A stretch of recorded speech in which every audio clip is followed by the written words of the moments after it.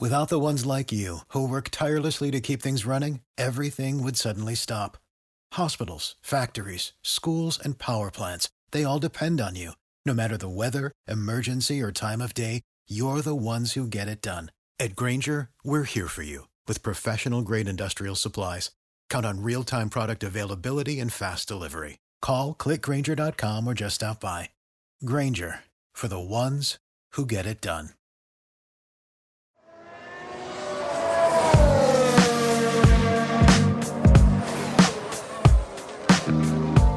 When Jochen Mass made his Formula One debut in 1973, he raced against legends such as Jackie Stewart, François Cévert and Denny Hulme. When he ended his career, he was teammate to Michael Schumacher in the Sauber Mercedes sportscar team.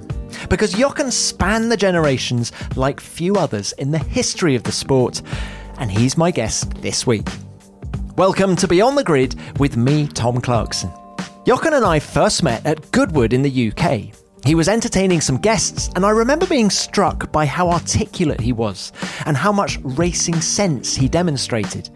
And why shouldn't he? He raced alongside many of the sport's greats. He was teammate to Emerson Fittipaldi and James Hunt at McLaren, and Jackie Ickx, Stefan Bellof and Hans Stuck at Porsche. And he mentored the Mercedes juniors Michael Schumacher, Heinz-Harald Frentzen and Karl Wendlinger as well. But for all of those great memories, there were sad times as well. Jochen won the shortened Spanish Grand Prix in 1975, in which 4 members of the crowd were killed.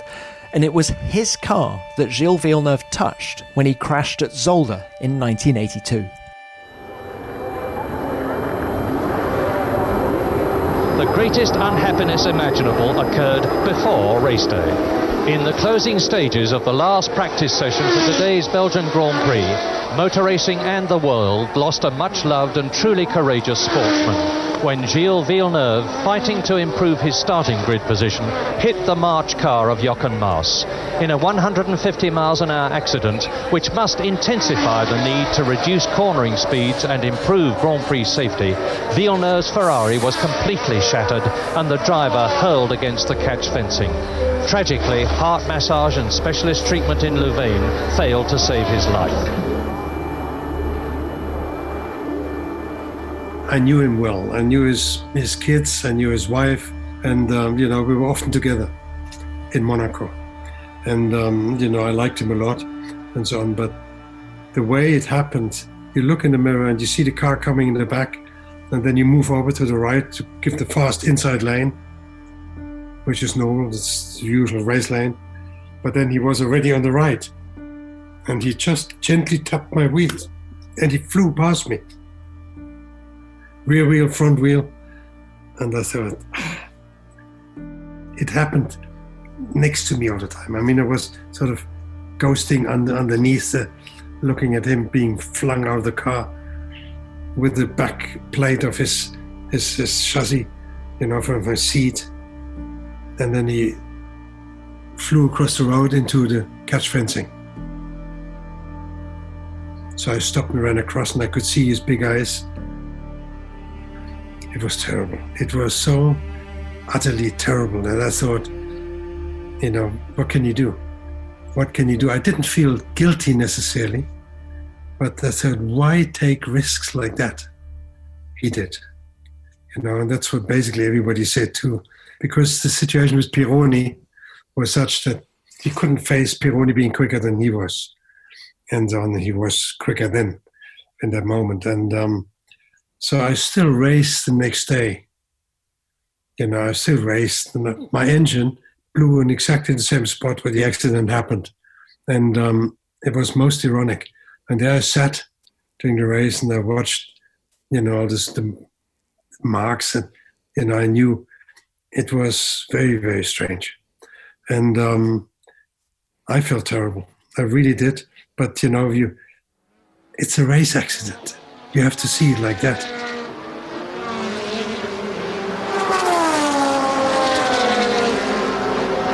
We've had a big accident on the back straight. That is Mario Baldi, but Jochen Mass is off as well, I think. Jochen Mass has gone off in the March. I think the two cars touched. A few races later, the French Grand Prix, in Le Castellet, and Baldi put his front wheel between my right wheels, and I flipped on the road doing 288. And there, right further down, is Mass's car, and goodness me, it's gone through the catch fencing, over the Armco barrier, it's right in the spectator area, and it's on fire. 10th lap in the race, full tanks, and I flew, and the rollover bar was pushed in the first time it hit the road, and he caught fire because of that. The tank was pushed in, and so I ended up flying over. I got these knocks on the head. The helmet was broken right down to the thing, and I was flying end over end over the guardrail, over this service road into the spectators, burning. I was wrapped in the chicken wire, and luckily I was the right way around. Had I been with the head down, I would have been decapitated, sliding over this concrete, because there was nothing anymore to protect you. And so on. So there I was, and it got hot, and I thought, this is going to be tight. And of course, you feel that you can't get out. And then it was flooded by a foam gun, luckily 40 meters up, quickly came down and flooded it in foam. And my wife sitting at home on TV, listening to the commentator saying that he's dead, he can't survive that. But then I was, got out of the car, and I had a pang on the shoulder, but I had nothing. I was blackened from the fire and all that. My overall, my helmet, what was left of it. But other than that, I had no injuries. That's Jochen Mass being led away. Jochen Mass shrugging his shoulders, waving his hands. And I think he is very, very lucky to be alive. While I flew, I had this strange sensation of, your life is going in slow motion, past you, and this was beautiful. It sounds ridiculous. It was beautiful. I saw the boys and my life and as such, and it was all nice. But at the same moment, I felt there's someone pointing at you. So you may as well give in to Formula One, because the team was not very good and so on. So it didn't make any sense to continue. So that was it. And then I quit Formula One. And do you think Gilles' accident had helped contribute to your decision to quit Formula One? Oh, absolutely. It was definitely the point. Had it not happened, perhaps I would have continued driving. Gilles' accident, which sort of compounded the whole attitude of negativism, in racing, how it can be sometimes. Why didn't you retire from all forms of racing? Because driving at Le Mans at 250, that's not slow, that's dangerous. I didn't think that's dangerous. I just thought driving in a bad team in Formula One, and by not being able to win anymore, or to at least to get into the points, or to get into a better sort of situation within the group, you're just an also run always in the back. I didn't feel this was worth it. The risks were too high. So that's why I didn't do it anymore. And it was a quick decision then, and I thought there was Gilles, and I feel I just jumped off the barrow just here and then with so much luck that you can't always rely on that. It was too much luck, but you needed to survive all that without really particular injuries. So you don't have to push your luck. We'll get back to Jochen right after this. So we all know that a VPN protects your privacy and security online, right? But just in case some of you out there don't know, you can also use a VPN to access your Netflix account or watch TV if you happen to find yourself in a different country and can't wait to find out what's happening on your favourite show. And using a tool like ExpressVPN is simple. All you have to do is sign up, log in, choose your virtual location out of the near 100 countries available, hit the connect button, and that's you sorted.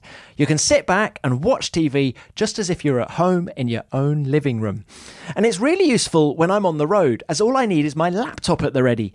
Not that I actually have much time to complete a box set these days. Anyway, there's plenty of drama in Formula One this season to keep me entertained, and roll on this weekend's Turkish Grand Prix for the next episode.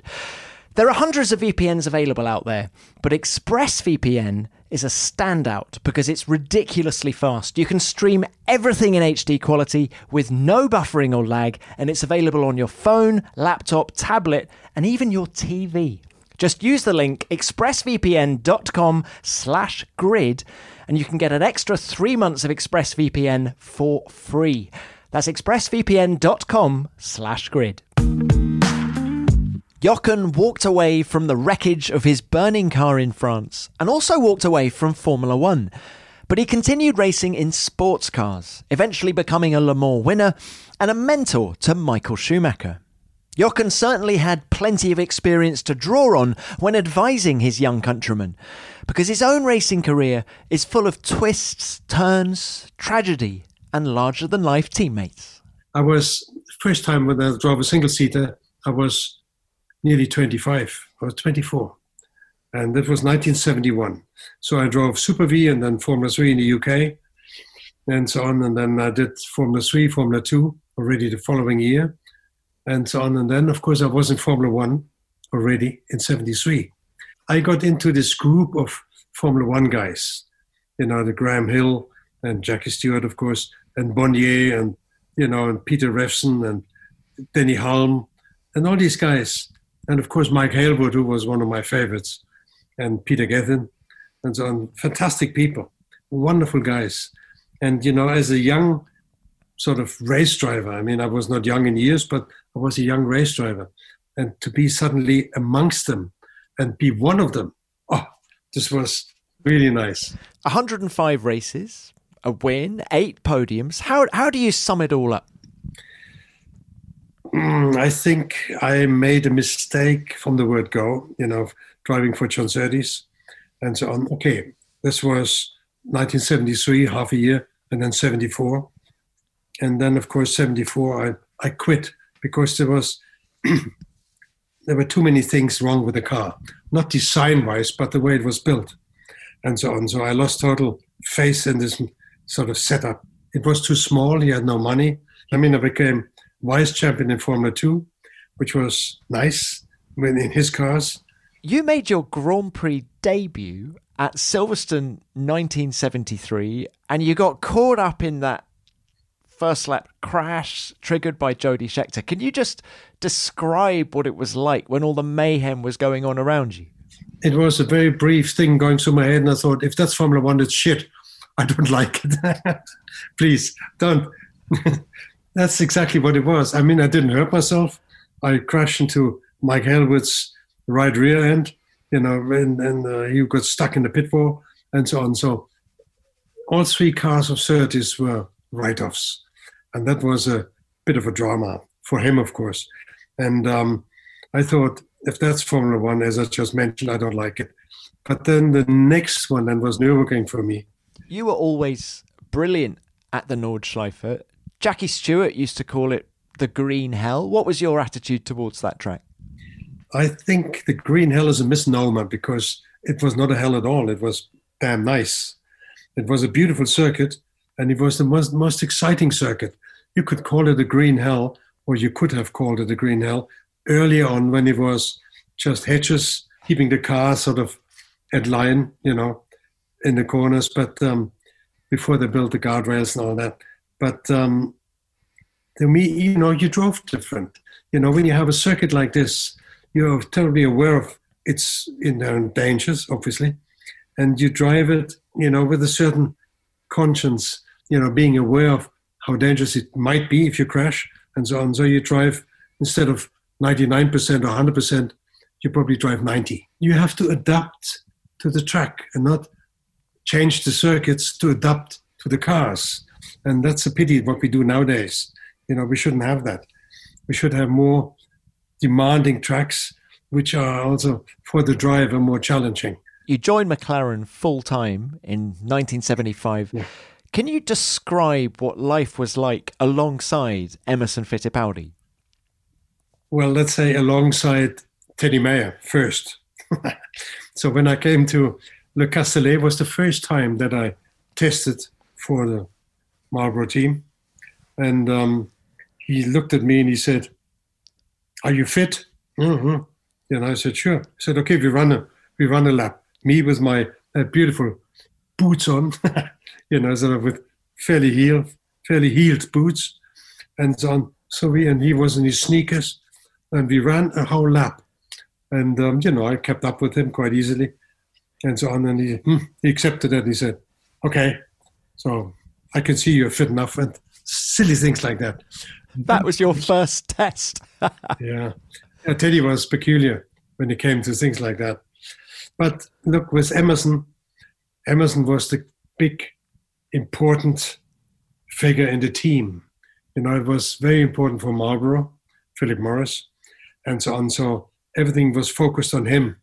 I sort of tagged along quite happily. They liked me because, I'm such a likable guy. Haha.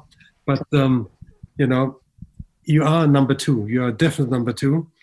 And therefore, you have to make the best of it and see how you can establish yourself next to your teammate.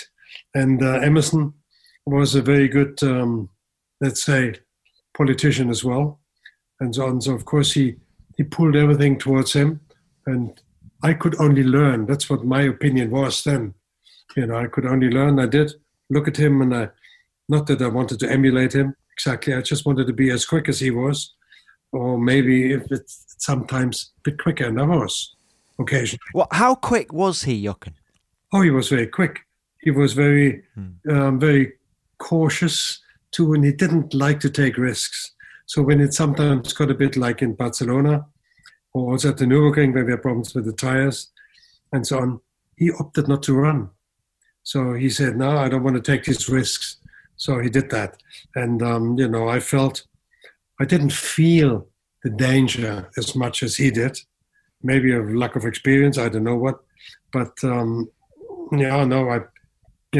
was also safety conscious because also of Jackie Stewart, because he was then the head of the Formula One safety committee, if you like. And he had very good ideas.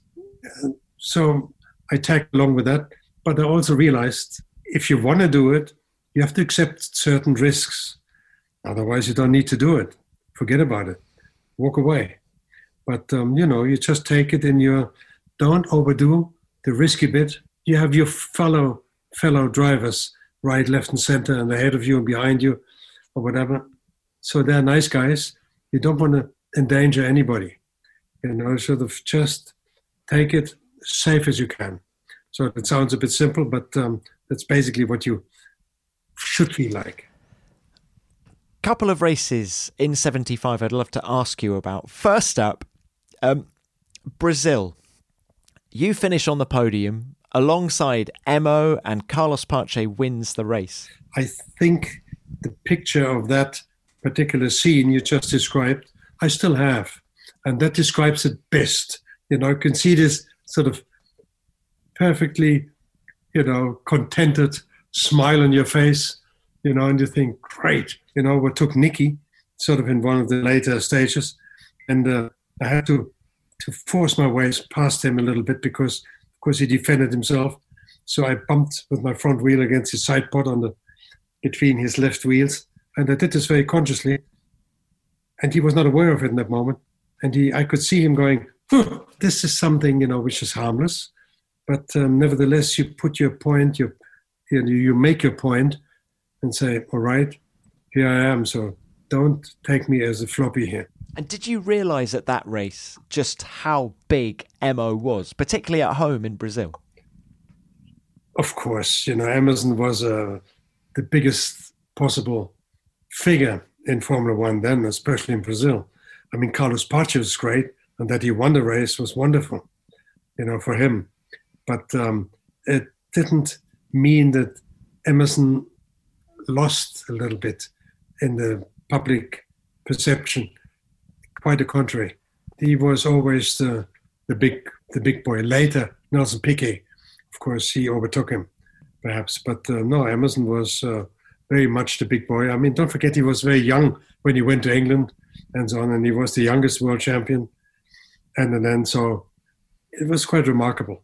Now he was a good guy to have in the team and sort of to hone your skills on him a little bit and see what you can do.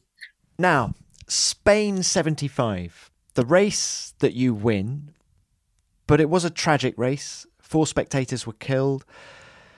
Emerson didn't start that race because he had concerns about safety. Did you think about not starting?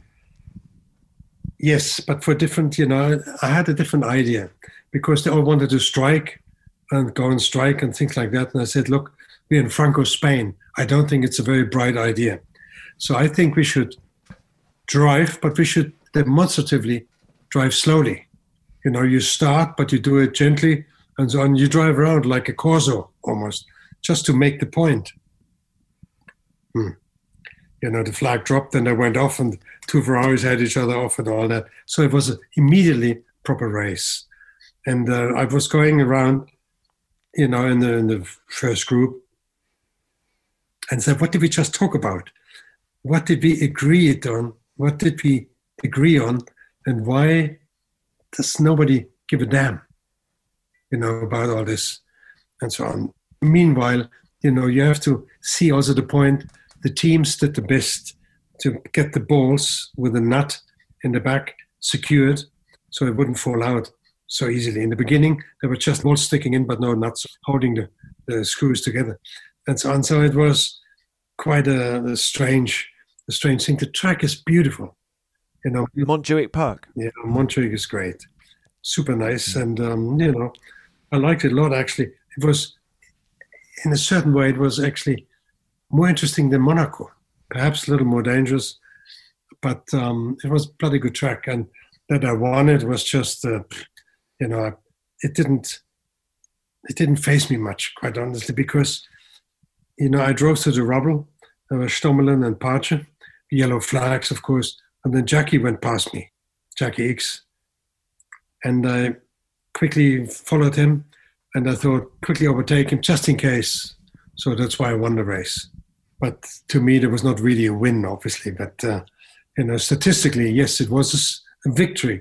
But, I'm so much more would have wanted to win the Nürburgring in 75 already, when we had this problem with the tires. They didn't last a lap if you really pushed it hard. So they blew. And I had a crash, not heavy one, but a light crash in practice with a blown tire, like many other guys too. And they flew in new tires from the States for the Sunday race. And they put 3 new ones on. I mean, they were all new, but this was the old type, the front right. But I didn't know. First lap coming down, and I was lying 4th. And I thought I'm going to win that because I knew the guys and I knew I would be quicker. That's what I thought. And the bottom, my front right tire delaminated completely at 280, flap, flap, flap. And of course, then you have a left-hander coming up. Of course, then you crash into the guardrail sideways and you go along the guardrail and you shoot across the road where it turns right into Ardenau. Anyway, and there I was climbing out of my broken car. And the few spectators standing around said, "Idiot, can't you go slow in the first lap?" They didn't know what had happened, of course. And I said, Very frustrating. Yeah. Got back to the pits and said, "How did that tire get onto my car?" And I said, "No idea." And that was drama. I knew I would have won that race. That was 75. Nürburgring, 76. This is another story. There's so much to ask you about 76, actually, Jochen. So Emerson leaves McLaren to go and do his own thing with Kopasuka, and in comes James Hunt. How serious was James? James, let's say the way he grew in racing. In Formula 3, I was quicker. That's why I got his seat, and they ousted him because he crashed too many cars. Formula 2, he was not quicker either. And then he got into this fortunate situation. Harvey Postlethwaite, great designer. Alexander Heskes, fantastic team boss, if you like. Politically well-versed, and, he was, and so on. And then, of course, with Bubbles Horsley, being the team manager, one-car team. So he was the focus point, the center point of everybody, for everybody. So that was great. And then, of course, with the connections he had, he got good engines too, and he won a Grand Prix, which was fabulous. It's good for Harvey Postlethwaite, great designer, very, very good, and so on. So, and that, of course, made James already almost larger than life. And then when he got the offer to drive for McLaren, I thought, there's my number two place, my number two situation cemented, in concrete and so on. I cannot get out of that one with the blondie locks, being number one and so on. Okay, nothing wrong with that. I mean, he was good then. Of course, he was very focused and this and that. But he was not the wonder boy they made him out to be later. And I'm not saying that now with hindsight or whatever, but he wasn't. I knew it then. He had all the premier treatment, and in 76 then, Cosworth made 3 engines for 3 teams, which had, believe it or not, Keith Duckworth told me that in the 90s, they had 70 horsepower more, not 17, but 70. And that, of course, was from mid-season onwards, suddenly these 3 cars was Andretti with the Lotus, of course, Tyrrell, Scheckter, and James with the McLaren. To me, when I heard that later, I thought, damn it. But then I understood, it was for a while, until then, I was as strong as James in some races. So it's forever some political things which matter, and there's nothing you can do about it. About James, I mean, he has this playboy image. Is it justified? Of course, it's absolutely justified. He was a playboy. He was downright silly sometimes. And I told him so. I said, James, calm down a bit. I said, why do you do that?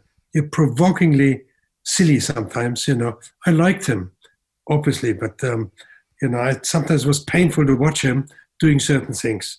I said, why? Why are you so obnoxious sometimes in your approach to others? Just be a bit nicer. And with girls, hopeless. Did he lead you astray, Jochen? No, he didn't lead me astray, no. He couldn't do that. I mean, I was okay myself, so I didn't worry too much about that. It was just sometimes, that he became very abrasive towards girls. And I said, it's a pity, James, don't do that, please. They do their job, you do your job, and so on. And, just help them. That would be nice. But anyway. Look. Well, let's talk about Nürburgring 76, because you started on slicks and had a half-a-minute lead after 2 laps. Now, what made you start on slicks when everyone else was on wets? Intuition. No. We had the safety car coming back, and Herbert Linge, who drove it. I called him over, please. I said, how wet is it? He said, like here. So I said, no puddles, no. Only foxhole, there's a bit of water running, so there you might have a problem. But other than that, and I said, it's dry from where on, Hohe 8, high 8, which is halfway mark. And I said, it's completely dry? Yes, completely dry. I said, until where? Antoniusbuche, which is fairly close again to start and finish. And so I called my guys and I said, put on slicks. I said, are you crazy? Slicks, everybody's on rain tires. I said, put on slicks, please. Just, let's not talk about it, just put on slicks. And we did, and it was perfect, damn it. It was nice. And of course, don't forget, by the time the other ones then felt, or they did 2 laps, some of them did 3, because they felt already uneasy, and I thought, damn it, that race a write-off. We may as well just, plow on with it. But my tires then were warm. We didn't have tire warmers in those days. So I had beautiful warm slicks, and I could, drive beautifully on that ready drying groove. I felt really good, and I thought, thank God, I'm going to win the last Grand Prix, hopefully, if nothing goes wrong with the engine or whatever. The last Grand Prix at the Nordschleife, and of course, finally, the German Grand Prix at the Nürburgring. Ah, what a bliss. Red flags everywhere. I thought, what on earth? I thought, what's wrong now? So I got back to the pits. I said, what's the red flags for? I didn't know what had happened behind me, obviously. And I said, there was a crash. And I said, who? Niki Lauda. I said, oh, damn, is he okay? They said, touch and go. I said, oh, no. Anyway, and then, what you say, then, of course, you can't argue anything. Niki was against the circuit, and then happened to him, of all the things, and so on. But it was also playing into Bernie's court, because he didn't like the Nürburgring anymore, because it became too expensive for the television coverage, and. So it was, even though he liked the track as such, of course, but, some guys didn't like it, but most guys did like it. So it's a great shame. How difficult was it to take the restart, knowing that Niki was in a critical condition? No problem at all. You just take it. And, it's just normal racing. And we also knew that Niki, I heard, speaking to the doctors at the ring. So, of course, they were in contact. Niki was transported down to Mannheim for the special clinic for burn wounds. And so on. His main problem was the lung being sort of with the extinguished powder and things like that, which did hurt him most. So that was the biggest danger he faced. But he had no great breakages or whatever. So burn wounds in the head, which is, dramatic enough. So I went actually after the racing was done, I went down with Marlene to the hospital, and we saw the doctors. We couldn't see Niki, was in the intensive care, and so on. We spoke to them at length and so on, and they explained.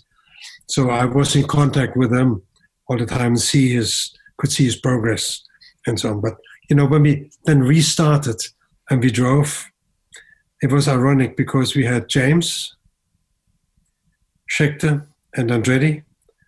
I think Scheckter was leading, James was second. Anyway, in Carousel, Andretti coming out of it with the Lotus, he missed the gear. And I pulled alongside him, and then we went up, bumping the wheels a little bit, and I spun around. Didn't do any harm, but of course quite some cars got through before I could continue. And so on, so I had to re-overtake him. I finished third at the end. But this was already then with the stronger engines. So it was a pity. Third place, okay. I stood there bedraggled and quite frustrated, on the rostrum at the end, and I thought, Niki's accident, the end of the ring. And it was a sad story, really. It was nothing wonderful. One more race I'd like to ask you from your McLaren days was Canada 77. Now, you and James Hunt, teammates, you come together and James is taken out of the race. He then punches a marshal, and then I think, isn't he sort of waving his fist at you every time you drive past for every lap after that? What did he actually say to you after the race? Nothing whatsoever. He didn't even raise his fist. Honestly, he didn't shake it to me. He sort of shook it behind me so I couldn't see it. Because he knew that he made a mistake. Because I was on the left and I backed off to give him the fast lane. And I should have perhaps just pointed more. But he followed me, and what happened was he must have looked in his mirror to see where Andretti was, whether he would make an attempt as well to go out or so. And so I'm sure he looked in his mirror, and then I backed off and he hit me in the back and he spun around. It's no drama, really, but he never uttered a word towards me after the race. He never called me guilty or whatever, never ever, because he knew I wasn't. I mean, it sounds a bit, but I wasn't really, giving him any, because first I gave him a chance by slowing down Andretti for James to get past him, to get past Andretti, so suddenly he wasn't in the lead. Don't forget, I was a lap behind, with a strong engine and so on. So it was quite funny. But it was a pity, of course. But as we know, the outcome of that season. No, 77, sorry. Yeah, no, that was not good. How frustrated were you not to continue with McLaren, or did it reach its natural end at the end of 77? very little we could do. I mean, a lot of things changed in the team. Gordon Koppuk was not designing anymore the new car. So the M26 was not such a wonderful machine. It was weight distribution and with the radiator in front and things like that. So it didn't really match the situation. And that James still won one race was mainly because of his motor. It was basically that which gave them still some respite in the team. So the good years with McLaren were really in the M23. A funny thing once in South Africa with the M23 was James in 76. I was 19th, 20th in practice, in qualifying. We still had 1 hour qualifying on Friday and Saturday. And so I was totally frustrated. I said, the car is never the same, guys. And I said, yeah, sure. What was her name yesterday and so on? Giving me a sort of a funny look. I said, guys, there is something wrong with the car. It can't be, damn it. From one corner to the next in the back, it's never the same. And then Alistair pulled the car back and the mechanics, a little bit to give room for James, who came into the pits. And Alistair said, I found something. I said, what? He said, I'm not going to tell you. So I thought, I couldn't really think what he found. Maybe he saw something or whatever. Anyway, so I went out, third fastest time within the lap and so on. So I came in and said, what was it, damn it? He said, well, the gurney flap was only screwed on at the outer ends, and the middle section was flapping like that. It was not flapping gracefully, but just enough to swing around, and that changed the car's behavior, the handling. Great insight, though, into how tiny little things can make a big difference to performance, isn't it? Yeah, absolutely. We'll be right back with Jochen, who was a good runner, in just a moment, because I'm calling all runners and those of you looking to start clocking up those miles. Now, as you probably already know, getting your stride and technique right is an important part of embarking on a new running regime. But one thing that shouldn't be overlooked is your footwear. Step in the new Fresh Foam 1080 V10 from New Balance. These breathable and plush running shoes combine soft foam with energetic rebound suitable for casual and hardcore runners alike, and they wrap your feet in comfort with every step you take. The soft-fitting knit upper and ultra heel give you a stylish look, while the full-length Fresh Foam midsole is made to be fresh for every run, helping you to feel confident and comfortable as you go the distance. Regardless of whether you're training for an event or simply trying to smash your own personal best, the 1080 V10 from New Balance, the best ride for the road. Visit newbalance.com to check them out for yourself. That's newbalance.com. But for now, let's get back to our chat with Jochen. Now, Jochen, I want to just look at 1978. You moved to ATS. Not a good car. Robin Hurd leaves early in the year. And then you have this crash in testing at Silverstone. You hurt yourself, you break your leg, and it's while you're in hospital that you are offered a Williams seat for 79. And for those people listening who aren't aware, that is, of course, when Williams started to dominate Formula One. So my question to you right now, with about 40 years to reflect on it, is why did you turn Frank down for 79? I know pretty good why I did that, not to feel stupid about it. Frank had only one car in the races in those days. And he said, I've got the okay from the Saudis that we can have two cars next year, but I don't have it in writing yet. Jochen, it's as good as a guarantee, but I still can't give it to you in writing. So I opted to drive for Arrows. They asked me to drive for them. And of course, Riccardo Patrese was very good with the car. Sometimes he was a very young boy, and I thought, if he's that quick in it, so we have a chance to win a race with these things. Instead of, even Alan Jones came along and said, Jochen, drive for us, be my teammate. He said, it's going to be fantastic. The car is really good. I knew I made a mistake, but, you still do it. And it's really a great pity. Now, with hindsight, of course, it's, it's something I've think, how could I have been so silly? But I was. So what do you do? You can only do what you think's right at the time, I suppose. How did you feel when they started winning in '79? I feel like I'm rubbing salt into the wound. I don't mean to, but it's an interesting question, I think. Yeah. We still have to talk about this ATS deal, because after McLaren, to drive for ATS was, especially with hindsight, the stupidest thing you could possibly do. But of course, I didn't know at the time, because Günther Schmidt, the owner, he had bought the whole March setup, mechanics, Robin Herd, and all the bits and pieces of the car. And I thought, great. With Robin, I really liked him. He was a good guy. And we did quite a lot in Formula 2 and so on. So he worked well with me and he liked me. And because, I was also, I don't know, maybe you heard something different from him, but no. We got on well and so on. So in any case, but after the first race already in Argentina, they all left. The whole team left. And Robin said, Jochen, I can't work with this man. He is nuts. I said, yeah, I know, but don't leave me alone. Don't leave me stranded now without a team. I only signed because of you guys, which I did. And then, of course, I had to, it was such a pity. And, when the accident happened, I broke a lot more than just the leg. I broke the femur, I broke the knee, it was badly smashed, the tibia, and so on. So a very good doctor, unfortunately, Mr. Kopp in Northampton Hospital. And lovely guys.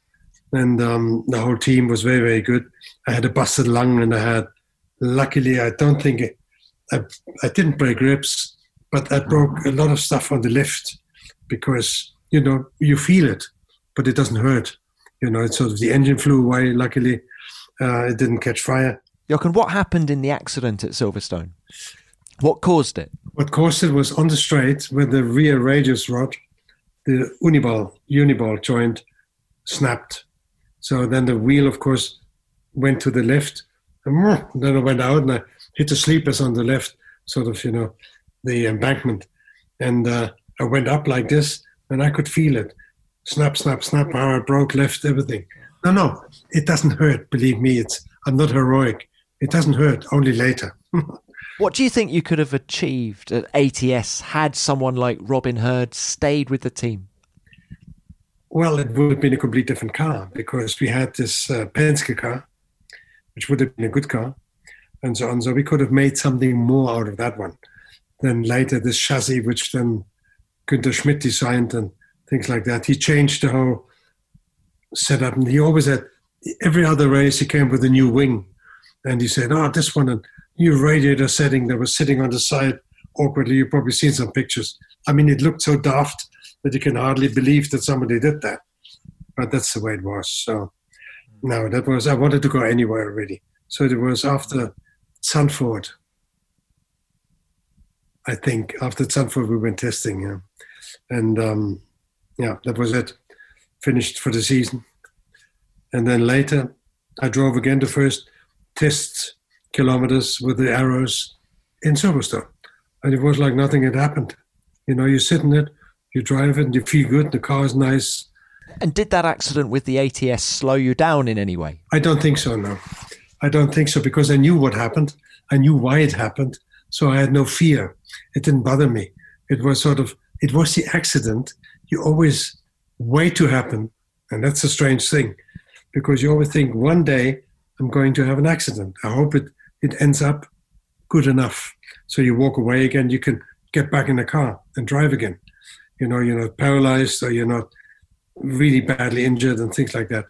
And I was badly injured, all right, but I had no problems physically and so on. So I drove again, and it didn't bother me. I mean, I sound like a twerp when I say that, sort of, they're saying he can't be right, but it's exactly what happened.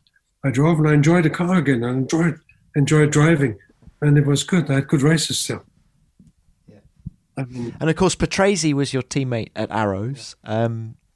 Ironically, really, by that time, he wasn't a friend of James Hunt, was he?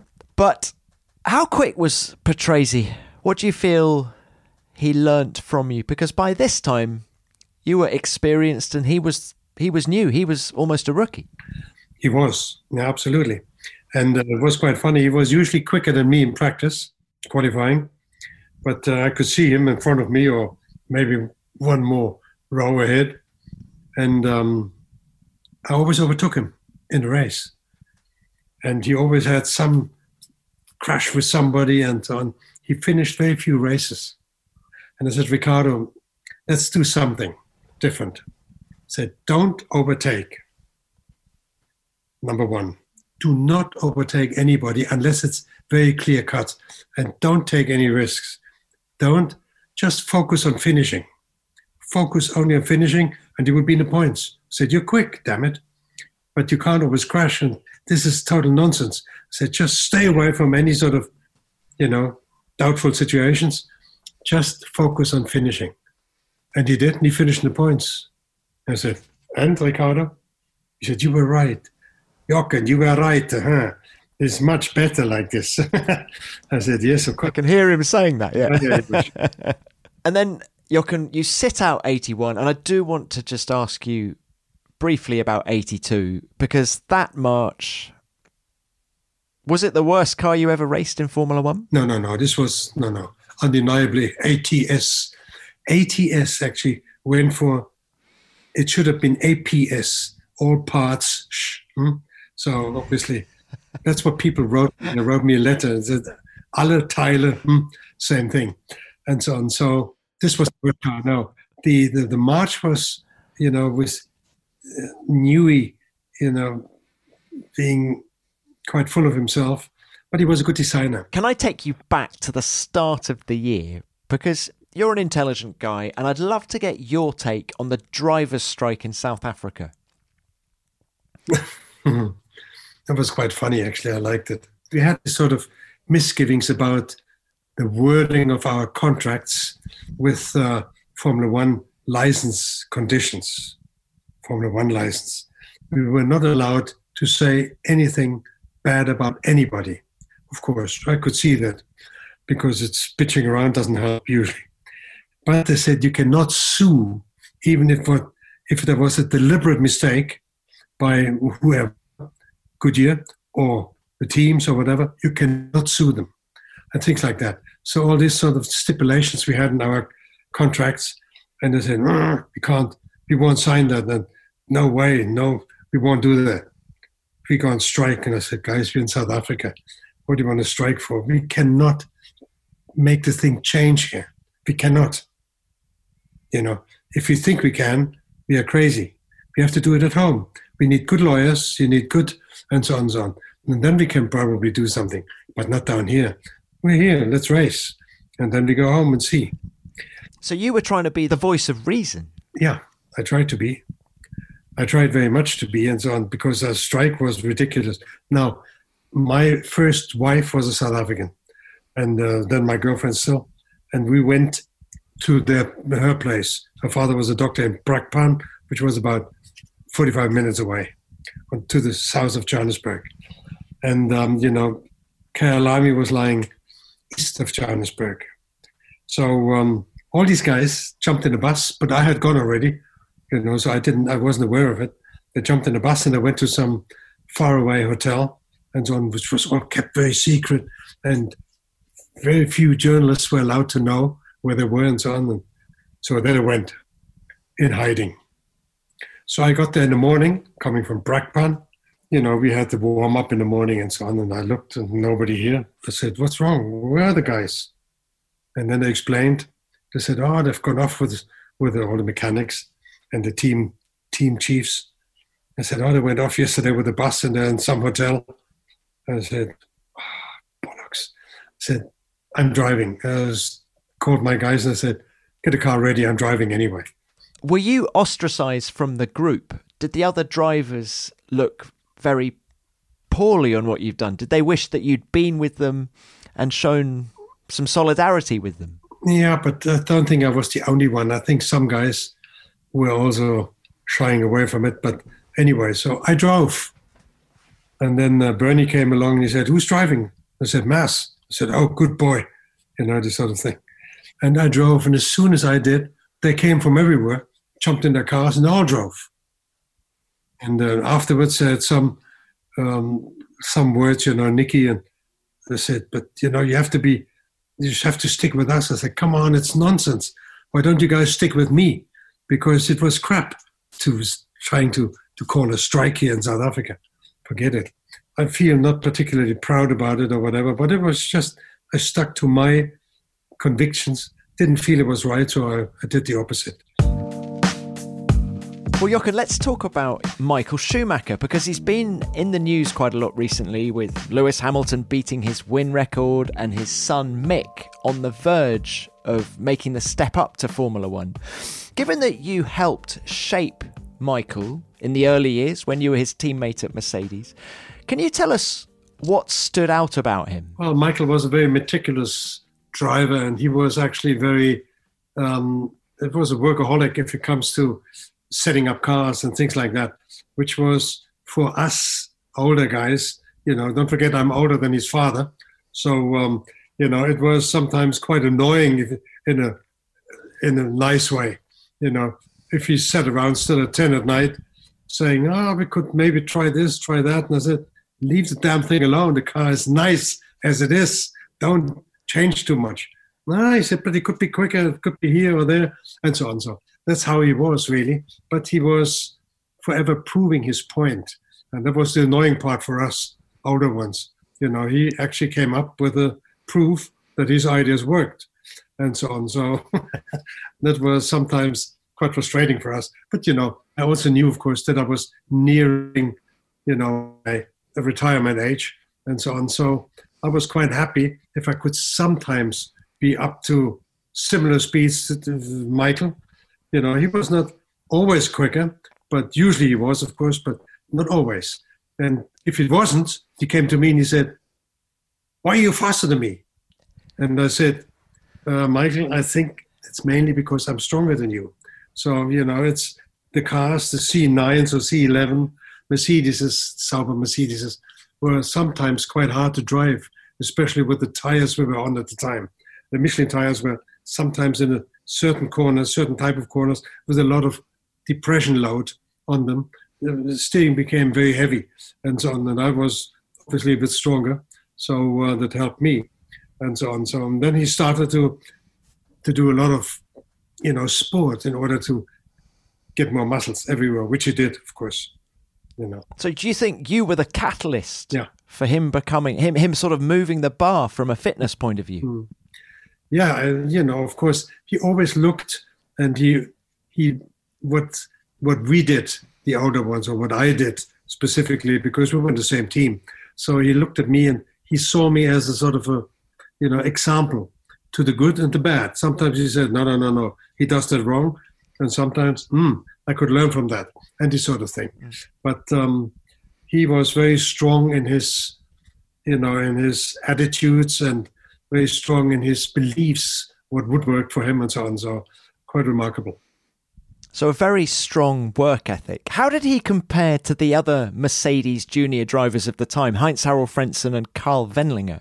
Karl Wendlinger was a little more laid back, and not that intentionally so. He wanted to be, of course, as quick as everybody, and but it took him a bit longer to get there. So sometimes he was, let's say, the less spontaneously fast driver in the team. He was quick, of course, but it took him a bit longer to work on it, and so on and so on. So, Michael was quick, and Frentzen, in the beginning, he was easy going, and he was very fast, but he was very undisciplined.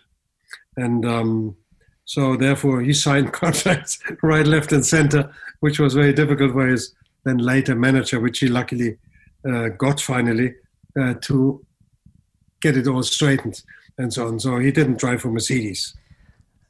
I remember reading reports at the time that Frentzen was actually the most naturally talented of those three. Would you agree with that? He seemed the most spontaneously fast guy, so very natural talent. He didn't work hard enough. If it was good, he said, "It's good," and he walked away. It was a bit like me, sort of a lot of natural talent, but not too much work behind it. So sometimes that's a handicap. I think I worked a bit better than Frentzen perhaps, but I got him into Williams, to the Williams team.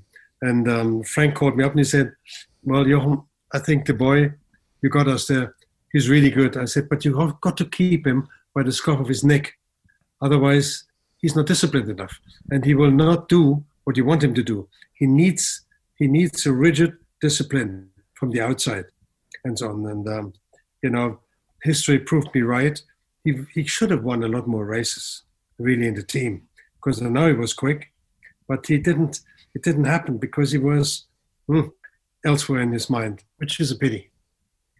It's fascinating, isn't it? When you say you got him into Williams, did you act as his manager? No, not really, no. But I was, very friendly with Frank Williams.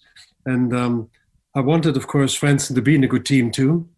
So I suggested it to Frank, and he looked at him and so on, and in testing, and then he agreed. He said he's quick and so on. So, it was one of these things. That's why later, Frank Williams, much later in the 90s, he said, he called me up and he said, would you like to do 20 laps in my car? Which car was that? It was Prost's car. It was 95 on the championship and so on in Le Castellet, which is not so far from here. And I said, I'd love to. Anyway, so I did drive, and the car was fantastic, and I was quick. I was very quick in my 20 laps. This was 12 years, nearly 13 years out of Formula One. Within 2 or 3 laps, I was going flat out with the Williams. I was doing senior flat, which was speed 347 kilometers. I have to be meticulous with that. 347. Yes, you've got a great memory. With Sauber Mercedes, the 291, we did 352. So that means it was even quicker. So I was quite in tune with the track. How did you find all the driver aids in the FW15? It had traction control, it had a semi-automatic gearbox, it had active suspension. I sat in the car quite bewildered. I mean, finally, first I had to fit in. This was already difficult because I'm a little chunkier than most guys today.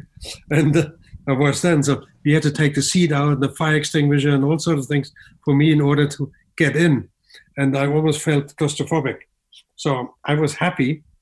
I came in once and I said, I had a little bit of understeer, some part of the track. I was quite exhausted already after 10 laps. Got a bit of an understeer, hoping they would have to do something in the back of the car, to give me a breather of 30 seconds or whatever.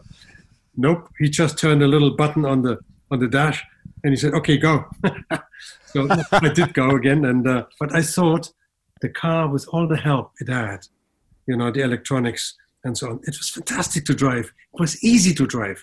I said, with that car, you can only become world champion. Seriously. The car was so nice. It was ridiculous. It was ridiculous from the effort, or the let's say, the non-existing effort to drive it.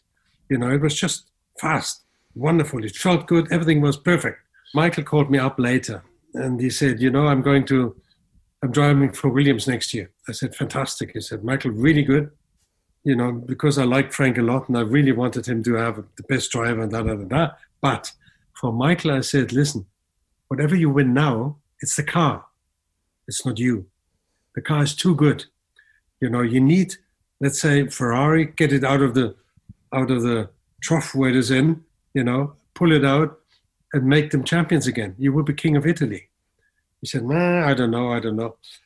And he called me up a month later and he said, I'm going to Ferrari. I said, well done.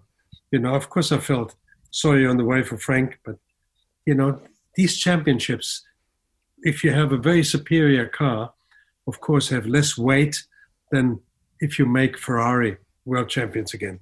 Hang on, I need to stop you there, Jochen. So there was a chance that Michael Schumacher could have raced for Williams in the mid-90s? Of course, he wanted to. Had I sort of approved it, if you like, had I said, great idea, super, do it, he would have done it, yes. Jochen is just the latest big name from F1's history that we've heard from on Beyond the Grid.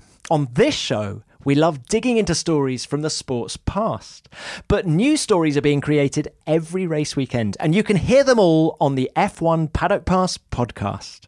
F1 Paddock Pass is the place to hear the 2020 drivers full of emotion and adrenaline just minutes after climbing from their cars. Episodes are free to listen to and come out exclusively on Spotify 3 times every race week, and you don't need a premium account to listen to them. On Thursdays, Will Buxton previews the weekend's action, getting the drivers' views on F1's hottest issues. After qualifying on Saturday, the drivers relive the fight to be fastest. We talk to the star performers up and down the grid, the pole sitter, and look ahead to the race itself. Then on Sunday, minutes after crossing the finish line, the race winner celebrates with F1 Paddock Pass. Plus surprise podium finishers, the point scorers, the happy and the heartbroken after every Grand Prix. It's your complete race weekend audio guide. Listen to F1 Paddock Pass for free, no need for a premium account, on Thursdays, Saturdays and Sundays of every race week, only on Spotify. And hit the follow button for the fastest way to get every episode. Jochen, it's a fascinating relationship that Michael had with you. It seems that it was quite paternal. He looked at you as his racing father. Is that fair? In a way, I was. He looked at me, and I was older than his dad. So, it made quite an impact, the way he sort of looked at me, naturally. In the interviews, he said, it was always nice to be with me, to listen to me, and da-da-da-da. And so on, of course, he was friendly. But he also knew where he had the edge on me by a long shot. But he also felt that he could learn something. And that's nice, and that's basically what my job was with him. Nobody expected me to be quicker than Michael, just to be a good example for him in a team like Mercedes or whatever and so on. So it's basically just that role which needs a bit of consideration as well as a young driver. Later when he suddenly came up, after his years with Ferrari, and then he sort of sat in his house and he did a lot of exercises and this and that, and then he wanted to do motorcycles, which he had never done in his life. I said, Michael, don't do it. He called me up and said, I'm going to race motorbikes. I said, but Michael, why do you believe you can do that? You've never done it before. And I knew how he drove and so on, so how he rode a bike. And it was good road use, but not more than that. It's different. If you race bikes, damn it, this is a very intense game. And so I said, don't do it. And of course, then he had Mick Doohan staying with him as a tutor, if you like. And Mick tried to help. And finally, I said, after it didn't go that well, obviously, during the season. So I said to Mick, and what do you think? He said, I've given up. I've moved out. I can't do it anymore. I cannot do it anymore. He said, he is totally resistant to any suggestions I make or all the other guys. Because all the Formula One guys were glued to the television screen on the race days, all the Americans and all that, because they were curious to see how he does. And we often met then in Goodwood, many of them. And I said, what do you think? And he said, forget it. I said, it's forever and so on. He's forever in the wrong place or the wrong, it's too early, too late in the corner and too low down and God knows what. Sure, because it's something, you're not born with, and you haven't done it as a young kid and so on. So you can never gain that edge later. You cannot. And so on. So he paid quite a price for that too. And then he drove again Mercedes, giving him the 8th championship. I'm sarcastic now. But of course, I said, Michael, don't do it. Don't do it.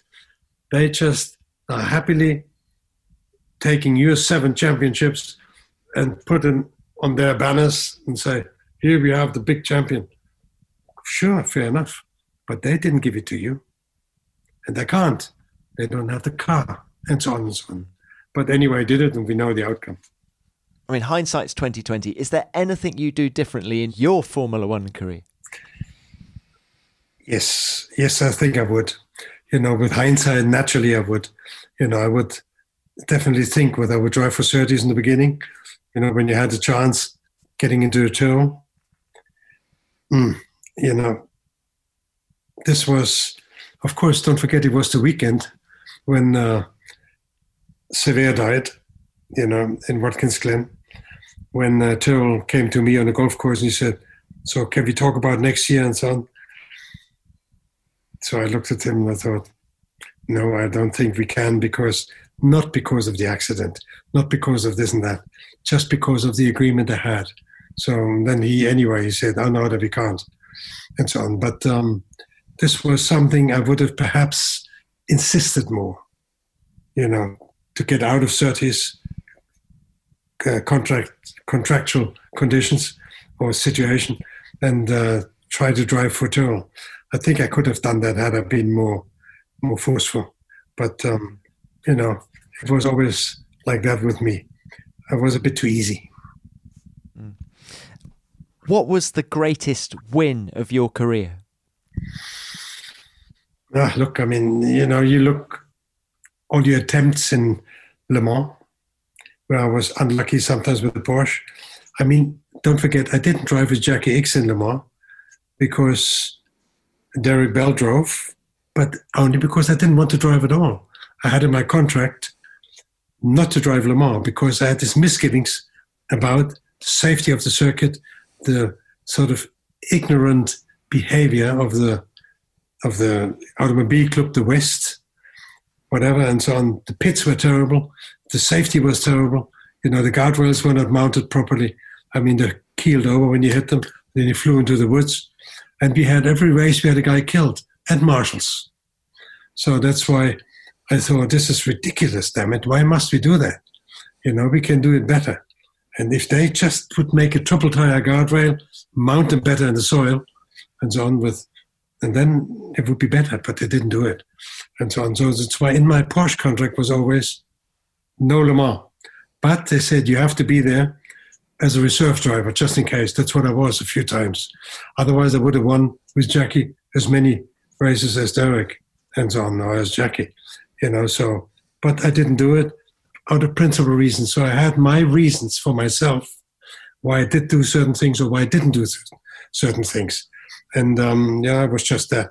And then later, you know, I drove with Stefan Belloff, we were leading, and then something silly went on the motor, you know, gaskets dissolved or whatever, and, you know, she wouldn't start anymore on Sunday afternoon, just after lunch. And, yeah, things like that. So I should have won Le Mans a few times, but, you know, I won it eventually with the Mercedes, and it was great, you know. And in 88 already, but that's another story, you know, I opted for not driving, or let's say I convinced the team not to tempt fate and drive the race because we had no control over the tire stability. That means they were flexing too much. We had too much downforce, and the tires were working too much. So the sidewalls broke.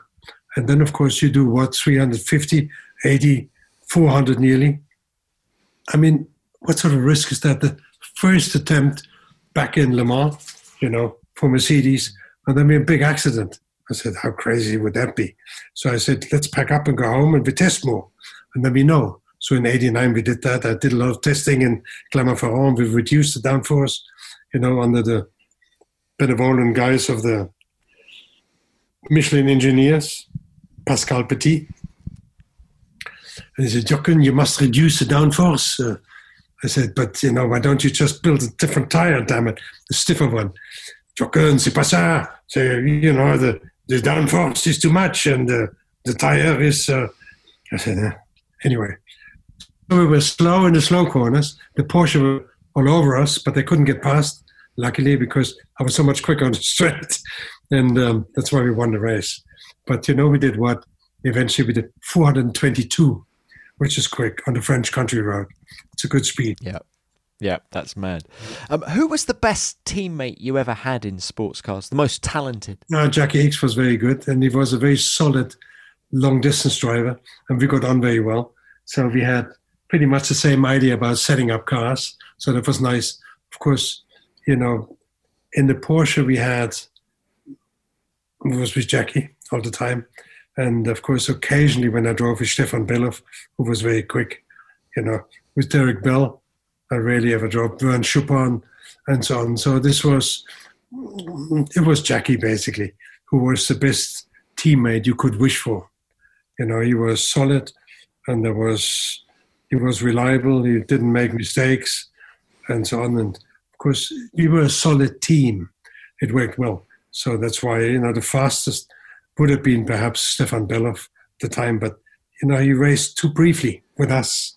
And then he drove the Walter Brun car because he had other plans in Formula One and God knows what, and so on. So he became a bit reckless. He was one of these young guys who couldn't die. They thought they'd get away with everything. And that was a pity. How much we would love, often we had this meetings with a lot of young guys standing and saying, Jackie X is at fault with a bad accident in Spa with Stefan Bellof. And so on. They said, no, he's not. Absolutely not. Jackie had nothing to do with it. He was just driving his lane, and Stefan wanted to overtake him on the outside. You can't do that in a Rouge, and certainly not Jackie, and so on. So it was just one of these reckless maneuvers which Stefan was capable of doing. And, it was a great shame. We had at Nürburgring when he was leading, because, in the 1,000 kilometers, I was lying second, and I started to fly the Pflanzgarten because when the side pods lost a little bit of downforce, then the car got a bit light, and then you start taking off. And then I landed nicely, and so I went back to the pits, and we had a pit stop, and Stefan the same time. So I said, "Be careful, Stefan, in the back. If that is happening to your car, I think you take off there quite easily." He said, "Ha ha ha." He said, "That's only for you, not for me." This sort of thing. First lap out, he went flying big time, wrecked the car completely. So I said, and it didn't hurt himself, luckily. So I said, "Stefan, and?" He said, "Yeah, but," he said, "You were right, but, it's shouldn't happen." I said, "Yeah, exactly." This sort of thing. And Stefan was very, very, let's say, confident that nothing could happen like that. Great shame. Fascinating insight into someone like him. Also, it was an odd time, wasn't it? Because particularly in the 70s, you were racing sports cars, teammates with some of these people, and then the next weekend, you'd be racing against them as rivals in Formula One. Yeah, but it was great. It was nice to have good rivals. Rivals who you knew well, I guess. No. But this is normal. I mean, you race, and you know what your car can do, and you know what his car might be able to do, and so on. So it was never any particular worry. You looked at the other guy in the car. Sometimes they look back, and you wave quickly, and so on. It happened. It was not such a tense existence, as you have later, perhaps. Now the cars are so quick that you can't even, you don't have much room to look around and wave at somebody. Forget it. You're focused on your line with this sort of half steering wheel you have, and so on. So we had much more time to be friendly with each other, even when you were in competition. I waved at Nicky, which was with the arrows, with the A2, fantastic car, A3. It's very nice. And first lap, Buenos Aires, Nicky led, and I overtook him. My car was good. I thought, great, fantastic. And I took him and I waved at him, and he looked at me and he shook his head. We passed him. Then we got to the infield, and the road broke up. But, I should have known that, because we've done that in the formation lap already. We had seen it. So I got off the pedal and I just hooked on the catch fencing, and I broke my nose. So I had to pit, and I finished 7th finally. And it was me. That was silly me. Sort of, there's no time to look around already then. But, you did anyway. But, so you make these mistakes. And that's something, of course, with hindsight now, I think you've been dumb. Just focus more on it and don't do things. Andretti, my claim to fame, Brazil, talking about Brazil again. Coming down, same thing. I overtook him. He was in a Lotus, and my McLaren was quick, and the engine was good. And I came down, overtook him, after the double left-hander, and then this long downhill section, and then the bottom you have this tightish left-hander coming up. But I liked the track, and I was quick there. I was quick there too, but a bit too deep. And the same thing, road broke up, and I spun off, and I hit the Armco. And on that weekend in Brazil, they introduced a speed limit of 100 kilometers. And then the outlying borders of the country of Brazil with the Atlantic coast as a racetrack. And I said, on this racetrack, only 100 kilometers. And if you go faster, this will happen to you. And that was me. For 10 years, I shouted with my claim to fame in Brazil. Ridiculous. Oh, what a great story. Well, no. Jochen, it's been completely wonderful to talk to you. Thank you so much for your time and your insight. It's been fascinating.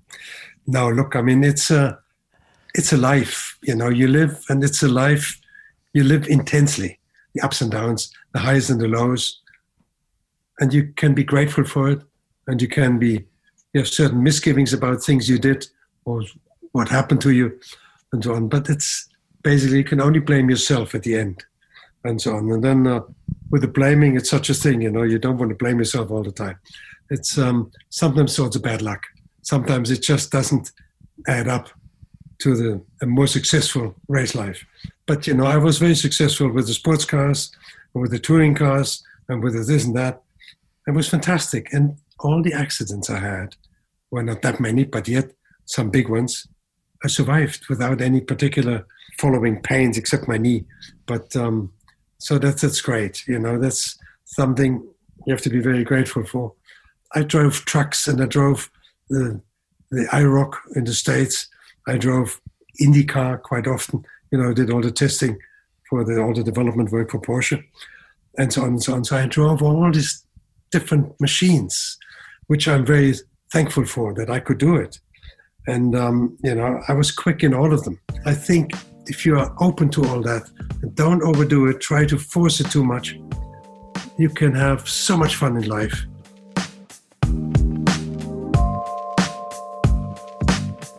What an illuminating chat.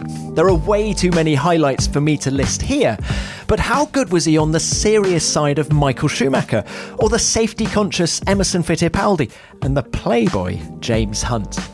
Another thing I really enjoyed was the insight he gave us into his racing brain, how he rationalised the decisions he made, be it not signing for Tyrrell in 1974 or Williams in 1979, and why he discouraged Schumacher from signing for Williams.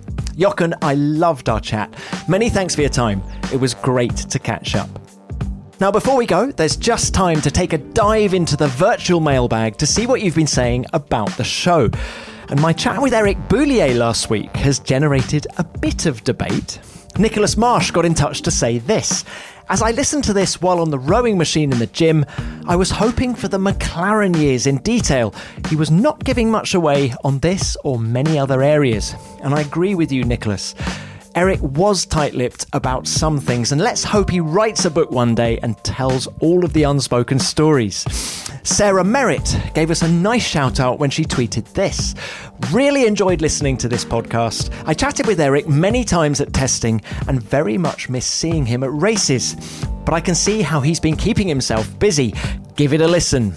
Well, thanks for the call to arms, Sarah, and there's no doubting that Eric is one of the nicest guys in Formula One. He has time for everybody. And Gorgon to Playa Grinch said this. I hope I pronounced your name right, by the way. Absolutely loved the podcast of Eric. Loved his honest views about giving drivers their space and doing their own thing alongside Formula One. It's a real good listen. Well, glad you enjoyed it, Gorgon to Playa. Eric is an absolute master at getting the best out of drivers, and I loved his thoughts on Romain Grosjean in particular. I'm afraid that's all we got time for this week. As ever, please rate and review us if you've got time. We really appreciate it. And if you want to send me a message, I'm at Tom Clarkson F1 on Twitter, or you can use the hashtag F1BeyondTheGrid. Thanks for listening. Beyond the Grid is produced by F1 in association with Audio Boom. Until next time, keep it flat out. Don't you love an extra $100 in your pocket? Have a TurboTax expert file your taxes for you by March 31st to get $100 back instantly. Because no matter what moves you made last year, TurboTax makes them count. That means getting $100 back and 100% accurate taxes, only from Intuit TurboTax. Must file by 3/31. Credit only applicable to federal filing fees with TurboTax full service. Offer can be modified or terminated at any time. If you only have a 401k, you're not getting the most for retirement. Wait, what? Add a Robinhood IRA on top, then they'll boost it by 3%. You can do that? And if you transfer in any retirement account, you get 3% on top of that. Is there a limit to the match? No limit. Robinhood Gold gets you the biggest contribution match of any IRA on the market. Sign up for Robinhood Gold at Robinhood.com/boost by April 30th. Subscription fees apply. Investing involves risk. 3% match requires gold for 1 year from first match. Must keep IRA for 5 years. Match on transfers subject to additional terms and conditions. Robinhood Financial LLC, member SIPC. Purchase new wiper blades from O'Reilly Auto Parts today and we'll install them for free. See better and drive safer with O'Reilly Auto Parts. O'Reilly Auto Parts. If you only have a 401k, you're not getting the most for retirement. Wait, what? Add a Robinhood IRA on top, then they'll boost it by 3%. You can do that? And if you transfer in any retirement account, you get 3% on top of that. Is there a limit to the match? No limit. Robinhood Gold gets you the biggest contribution match of any IRA on the market. Sign up for Robinhood Gold at Robinhood.com/boost by April 30th. Subscription fees apply. Investing involves risk. 3% match requires gold for 1 year from first match. Must keep IRA for 5 years. Match on transfers subject to additional terms and conditions. Robinhood Financial LLC, member SIPC.